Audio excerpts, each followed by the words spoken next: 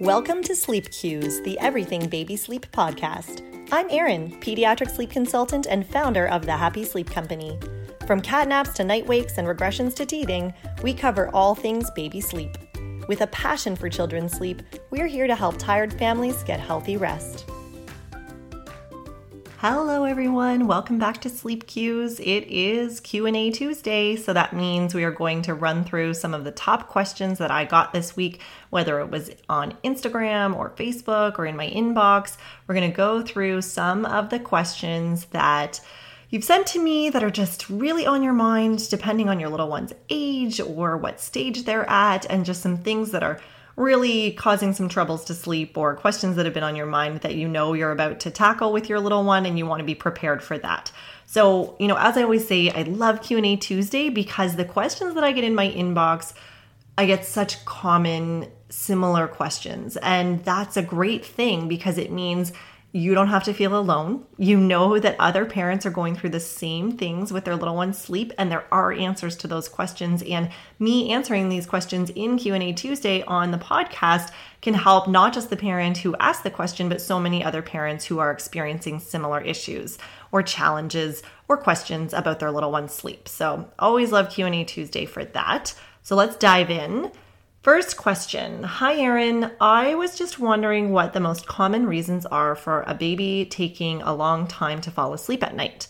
It's been taking my little one about 30 minutes to fall asleep at night for the past week, used to be 10 to 15 minutes. So there are a few reasons why a baby might suddenly be taking longer than they used to fall asleep, whether it's for a nap or for nighttime. First reason I will discuss is a regression. So a regression might be caused by a milestone. It might be caused by something like teething. So if your child is going through something particular right now, you might want to look at that and say, okay, maybe this is the reason that my child is suddenly taking a lot longer than they used to. Don't necessarily jump to conclusions like they need to drop a nap or I need to give them more awake time. You might want to look at what's going on in your child's life, in their environment, in their development right now that could be causing some more difficulties. So a regression might be if you know that your child has really been close to popping a new tooth and you see that over the last couple of days the tooth is actually breaking through the surface, that's usually where the acute pain of teething happens. And so that might be causing some more disruption to your child's sleep. If you take a look at your child during their awake time and you see, he is really working on rolling like he's never done before, he is almost there, or your 9-month-old is learning to pull up to stand and you see during his awake time that he's really working hard on that milestone, or your 13-month-old is really starting to form words and work on a couple of new words and doing a lot of babbling in their crib when they're trying to fall asleep at nap time, that might be the milestone that they're working on. All of that to say, when that milestone passes, probably within a week or two, your child's sleep might go right back to normal. And so you don't want to necessarily jump to conclusions and make huge changes to their scheduling right away if you feel pretty strongly that they are working on a milestone, because it's very likely that once that milestone or regression passes, their sleep will just go back to normal without making any changes to their schedule. So that is probably the first thing that you're going to want to look at. Also keep in mind, though, that it might be a good idea to look at what your child is doing in their crib when they are trying to fall asleep and what their temperament is like leading up to nap time and when they are in the crib. And that leads to my next couple of points about this. The other thing outside of a regression that might be going on if your child is taking a long time to fall asleep is either too much awake time before their nap and they're overtired, or not enough awake time and you do need to look at bumping up their awake time and giving them a little more sleep pressure before their nap. And here's how you can determine that. If your child over the last week or two has been taking longer to fall asleep than they used to, but they are just babbling in their crib. They are rolling around, playing around, making noises, fairly happy, not discontent. They probably need more awake time. If your child's happy in the crib, babbling, taking a while to fall asleep, that's a good sign that they are ready for a little more awake time. If your child is going into the crib and is very grumpy while they are trying to fall asleep, if they are fussy leading up to nap time, if they are protesting in the crib and they're taking longer to fall asleep, that might be a sign that your child's overtired. And I see that often if a family has decided that their child should have more awake time, and now they see that their child is protesting more and taking more time to fall asleep at nap time. If that's happened, you might need to look at things and say, you know what? I think we bumped up awake time too soon. I think we started giving him more awake time before we should have. I think we need to scale back because he seems to be overtired at nap time. So, could be a regression milestone that your child's going through. Could be that he needs some more awake time. He's old enough now that he needs more sleep pressure if he's just laying there babbling and rolling around in his crib for a while before he falls asleep. Or it could be that he is getting too much awake time before his nap and you need to scale back a little bit because he's overtired. And the signs of that would be that he's protesting more while he's taking a long time to fall asleep. So I hope that answers that question. The next one I pulled out is this. Hi, I don't really understand what you mean when you say a newborn going to bed for the night. Because in my experience with my newborn, the baby is constantly eating and sleeping around the clock, and it's not really possible to determine when my newborn's bedtime is. That's a great question. When is a newborn's bedtime? When they really only are ever awake for 45, 60 minutes at a time. They do tons of eating and sleeping. How do we determine what is day and what is night? And that's where I would suggest that you as parents want to take the decision about what nighttime is and create a routine that helps your baby's body clock understand that that is nighttime as well. So I would suggest that newborns generally go to bed for the night, go down for their bigger, longer chunk of sleep, better if they go down around 8:30, 9 o'clock at night. So as parents, with that knowledge, you can say, okay, I know that my baby gets tired after being awake for about an hour. So if my baby naps from 7 until 8 p.m., like say we go out in the evening and we go for a walk and the baby's in the carrier and she falls asleep around 7 and she wakes up in the carrier around 8, or maybe we wake her up in the carrier around 8 p.m., we're going to say that bedtime is 9 o'clock tonight. And to help our baby understand that that is not a nap and that is going to be a bigger, longer stretch of sleep overnight, we are going to do a little routine. So shortly after baby wakes up from that last nap, in the case of a newborn, we are going to just start that bedtime routine, which looks different than putting your baby down for a nap because we're going to do a little bath. A bath is a very good cue to any child that the bigger, longer sleep is about to come up because it's very different than anything else that happens in their day. So we'll do that bath. We'll put them in their pajamas and their swaddle or their sleep sack, depending on what you're using with your newborn. We will do a bedtime feed. Try to keep your baby awake on that feed. I know that's tough to do with a newborn, but if you can try to keep your baby awake, then you can sit them up and read a little story and sing a little song so that your baby is aware then that they're going into the crib. And now we've created this little bedtime routine that's different than nap time. And we create this really nice, dark, quiet sleep environment for them. And now their body clock, if we do that over and over and have that routine around the same time each night, their body clock starts to understand that that is the bigger, longer stretch of sleep. And of course, the other thing you can do to help with that is if your baby wakes up from that, what is supposed to be overnight sleep, an hour or two after you've put them down, you as the parents don't treat it like it was a nap. You treat it like it's still nighttime as well, which means you don't get your baby out of the crib and go into the living room and turn on the lights and the TV and sit down to do a feed and chat with your baby at 10:30 at night. Instead, you keep your baby in their sleep space, in your room or their room or wherever you have your baby. Keep it dark with minimal light. You do that feed. You pick your baby up out of the crib when they wake up at night. You change their diaper. You use minimal light to give them their feed. Don't be having a midnight chat or a bunch of playtime with your newborn in the middle of the night because this will confuse them and make them think that it was just a nap. And then after you've done that feed with the minimal light and the minimal interaction, you give your baby a kiss and put them back in their bassinet or crib in that same dark, quiet sleep space that they spend the night in. And that is going to help your baby settle back into sleep without thinking that that was just a nap and now we should be up to party for an hour. So that's how we can start to help our little one understand what bedtime is versus a nap time when they are a newborn. Next question that I pulled out is when I talked about loveys this week on Instagram, and I did a post about what you call your child's lovey, because I find as a sleep consultant, of course, I hear the term lovey or stuffy so often, and so many parents call it so many different things. A lovey is a transitional object. It's something that parents will sometimes give to their child to help them when they're transitioning to daycare and have that little comfort object from home. Sometimes when they're going through sleep coaching and they're going to be removing a pacifier or stop feeding or rocking to sleep, and now parents want to give their child some other kind of comfort object. So we often refer to it as a comfort object or a transitional object. A lot of parents will refer to it as a lovey or a stuffy or a doo-doo. And so when I posted about that on Instagram this week, I got a lot of different answers about what we call that thing, that stuffy that your child sleeps with.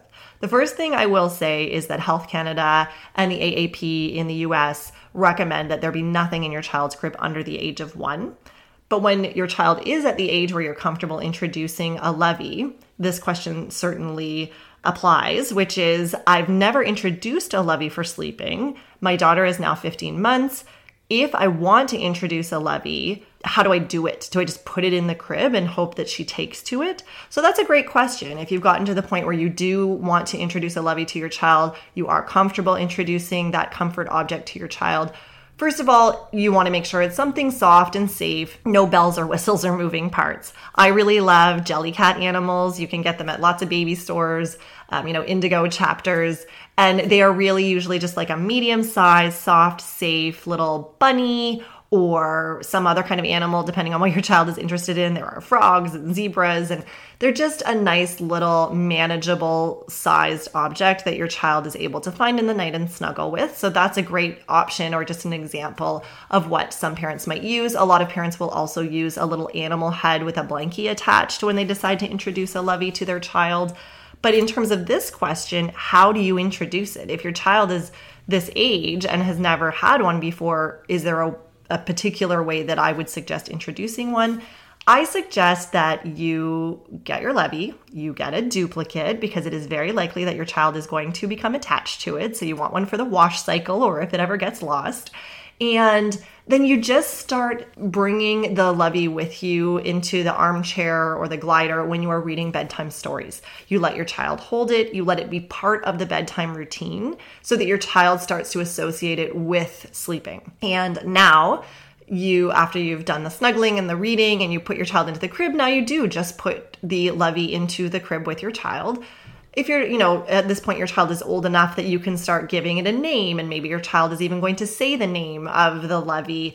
My own daughter's lovey was named Buster, but she couldn't really say that or didn't say it at the time when we introduced it. And so she started calling him Buzzy, even though I had named the bunny Buster.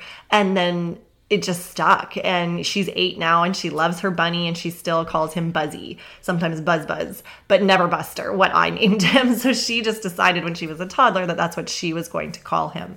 And so your child might start calling it a name. They might not be very interested in it at first when you put it in the crib, and that's okay. It's something new to them. It's not what they associate with comfort or sleep yet, but you are very likely to find that your child within a few days or so really starts to gravitate towards this comfort object and find comfort in it. And it's not something you should stress about in terms of, a lot of parents will say to me, isn't that just like a pacifier? Won't my child have to have that in order to go to sleep? It's not like a pacifier in that the sucking of a pacifier is, the motion of that is quite literally the thing that puts the child to sleep. And then if the pacifier is across the crib and your child can't find it in the night, you have to keep going and replacing it. Most children with a lovey will find a lot of comfort in it, will really enjoy it, but they don't have to have it in order to sleep. They're not sucking on it. It's not that motion that puts them to sleep. It's just something that they cuddle and find comfort in while they are putting themselves to sleep. So that's the deal with introducing a lovey, just kind of introducing it to the bedtime routine, snuggling with it during the routine, and then putting it into the crib with your child and letting them adjust and start to gravitate towards it. And then the next question that came out of that whole post about what do you call a levy, and then questions that I subsequently got about levies, was a good one. And it was such a popular question that I did sort of a poll on it and asked everyone to tell me their opinions, because there are many. And it was, how do I keep my baby's levy from getting ruined in the wash? And I absolutely know what this parent or these parents who asked this question were talking about, because Buzzy is now like 7 years old and he is really pilly. He's got a lot of pilling on him. He's very well loved and he's well worn, and he is not the super soft bunny that he was when we first got him. Apparently, there are ways to keep your stuffy softer longer. And so I got a number of answers, but the number one answer that I got to the question, how do I keep my baby's levy from getting ruined in the wash, was in a pillowcase on the Gentle Cycle. A number of parents told me this. They all swear by it. They all say it works. So if you are concerned about your baby's levy getting pilled or just kind of roughed up too much and not being soft anymore, apparently the best way to try to avoid that is put it in a pillowcase on the Gentle Cycle, and then I assume lay it flat to dry. I do believe some parents said to me that they just puff it up in the dryer a little bit after it's air dried, but that was the best answer that I got and the one that people were most confident in. So that's what you can do once you do decide to introduce a levy, if you decide to introduce a levy, to wash it and keep it hopefully softer longer. I think it's too late for Buzzy. He's 7 years in, so we can't really do that now. He's just going to be pilled, and it doesn't really matter. My daughter loves him just as much as she did on day one, even though he's a little roughed up at this point. And the final question that I pulled out for this week was this. Hey there, if baby's sleep environment is not very dark at daycare, should we take time to get him used to sleeping in a brighter space for the adjustment because he's going to daycare soon? My answer to that is no. You do not need to prep your baby to sleep on a cot in a bright room with a whole bunch of noise going on in order for him to be okay at daycare. Trying to get your baby to sleep on a cot instead of a crib at home, because when he goes to daycare in a few weeks, when he turns 12 months old or even 18 months old, he's going to have to sleep on a cot instead of in a crib for his naps at daycare. Or trying to leave the curtains wide open at home and getting your baby to learn to sleep where it's really bright, or trying to introduce a whole bunch of noise at nap time at home so that your child gets used to a whole bunch of noise that's going to be happening at daycare, is unlikely to work for you, either in terms of having good sleep at home or getting your child, quote unquote, ready for the daycare transition. This is important. Daycare and home to your child is like apples and oranges. They don't treat it the same, and children will adjust to sleeping in a brighter, louder space on a cot at daycare. But if you try to introduce that at home, they probably will not adjust to it at home.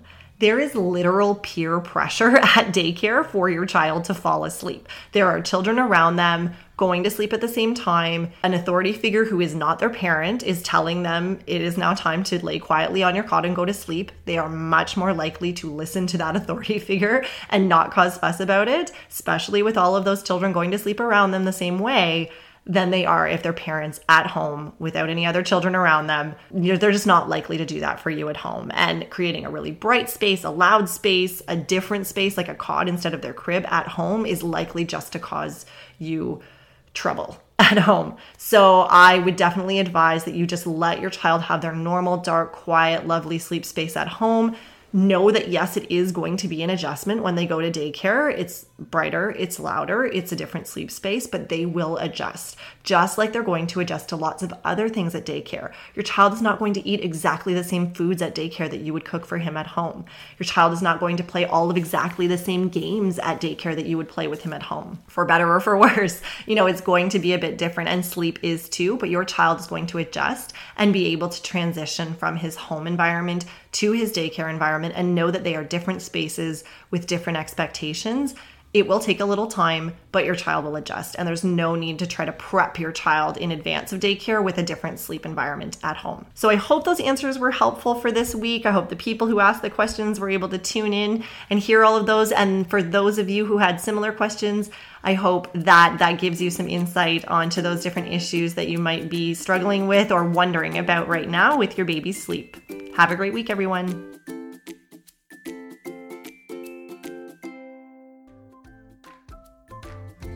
Thanks for listening to Sleep Cues, the Everything Baby Sleep podcast. If you enjoyed this episode, please subscribe, leave a review, and share this episode with a mom or dad who might need some rest. Connect with us on Instagram at The Happy Sleep Company, and check out our website, thehappysleepcompany.com, for loads of blogs, sleep guides, and information about how we work with families one-on-one to get sleep on track.